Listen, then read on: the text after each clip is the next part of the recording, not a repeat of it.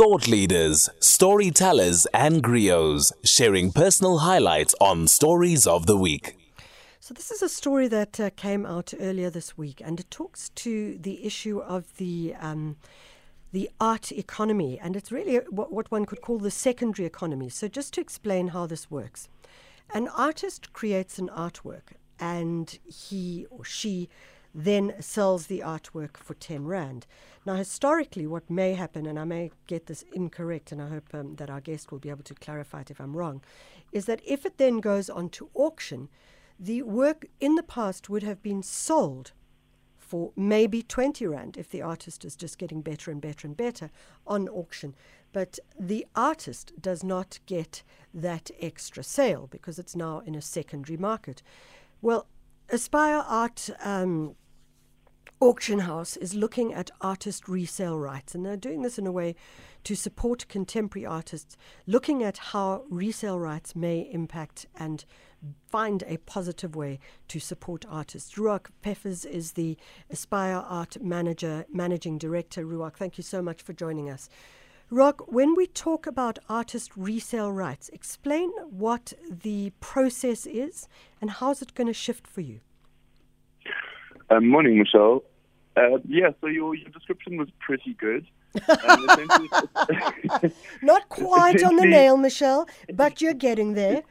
Essentially, it's exactly that. Hopefully, it's slightly bigger numbers. But, basically, by and large, an artist, a successful artist is represented by a gallery. So they produce it. There's really three rungs to the art industry.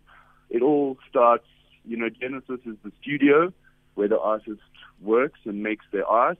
And then the art goes from the studio and it gets put into the market for the first time, and it's generally through the gallery system. So, whichever artist it is represented by Goodman or Stevenson or Blank or whatever it is.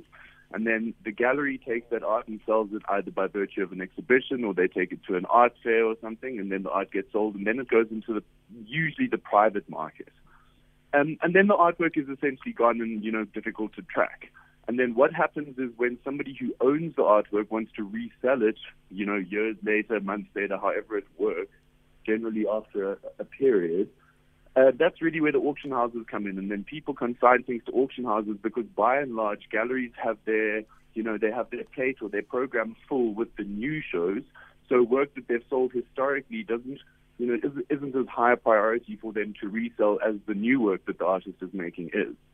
And then the auction houses produce sales and put these works back into the market.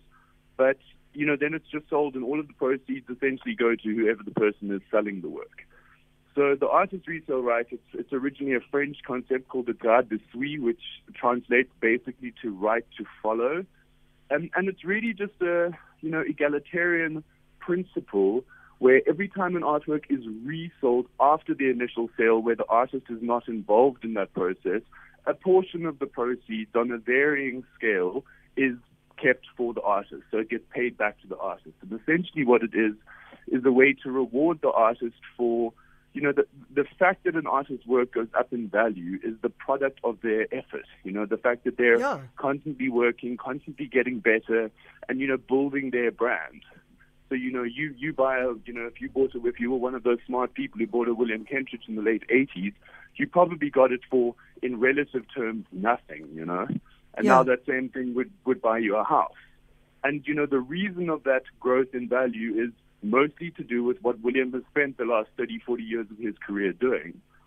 And so the ARR is just a principle where a portion of that growth in value and a portion of the proceeds generated from that growth in value is then given to the artist.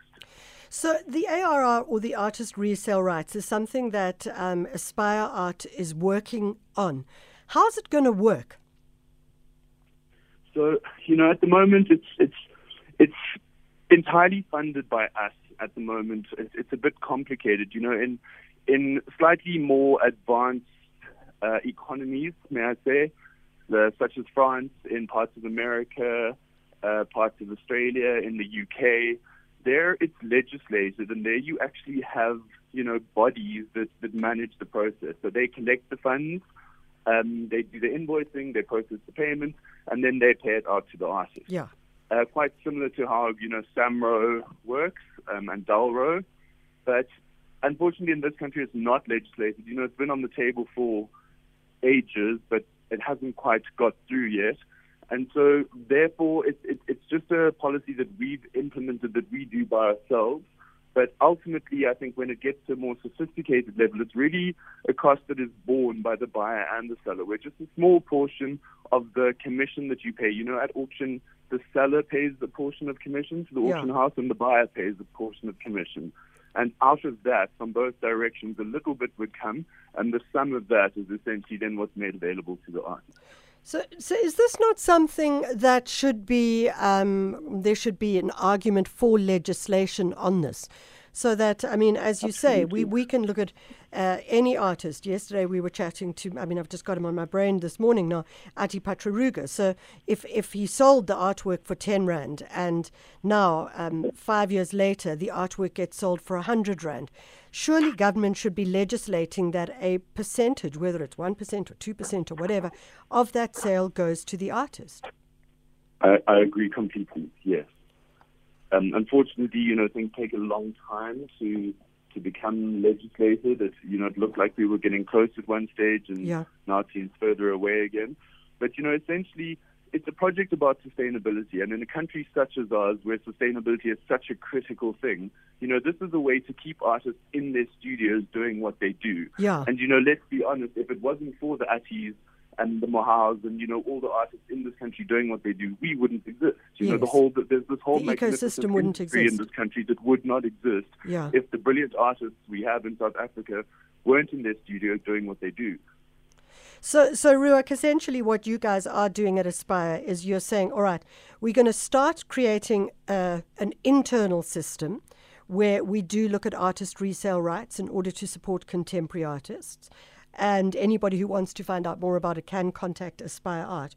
And thereafter, as you say, the bigger picture is to see the system change in terms of the country and the legislation change in terms of the country. And that would be what we should all be arguing for in this particular sector. Is that the final thing? Well, absolutely, Michelle. I think, we're trying to lead by example, if I can put it that way. But, if you were to calculate the sum of the secondary market in this country, it must be pretty close to R1 billion a year. I would say certainly R500 million quite comfortably.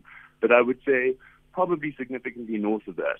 And even if just a little sliver of that was made available to the artists that ultimately and essentially underwrite that industry, it would make a real difference to their lives. It would be studio rent, or it would be the ability to pay an assistant. It would be the ability to go to the Venice Biennale and make connections. It's myriad things that could be. But it's really about sustainability and keeping artists in their studio and, keeping South Africa at, the forefront of contemporary art globally. Lock those fabulous guys in their studios so that they work and work and work. I'm teasing you. RUARC, it's an amazing idea, and it's certainly, as you say, something that has been in conversation, and I'm really glad that it's been brought to the top of the pile once again, because it is absolutely critical when you do talk about something like sustainability. If people are interested in connecting with you, how do they do that? So easiest way probably is our website. It's aspireart.net. All of our contact details are there, and please do engage. And the same for artists. We've got an ARR page on our website, and you need to just go and sign up. We need your details, obviously. There's some admin that's required. Sure. But please don't hesitate. Feel free to contact us. All of our details are there. We're in Rosebank, and we'd love to chat. RUARC PEFFERS is the Aspire Art Managing Director, and you can just go to aspireart.net. 8 o'clock, time for the news. Good morning.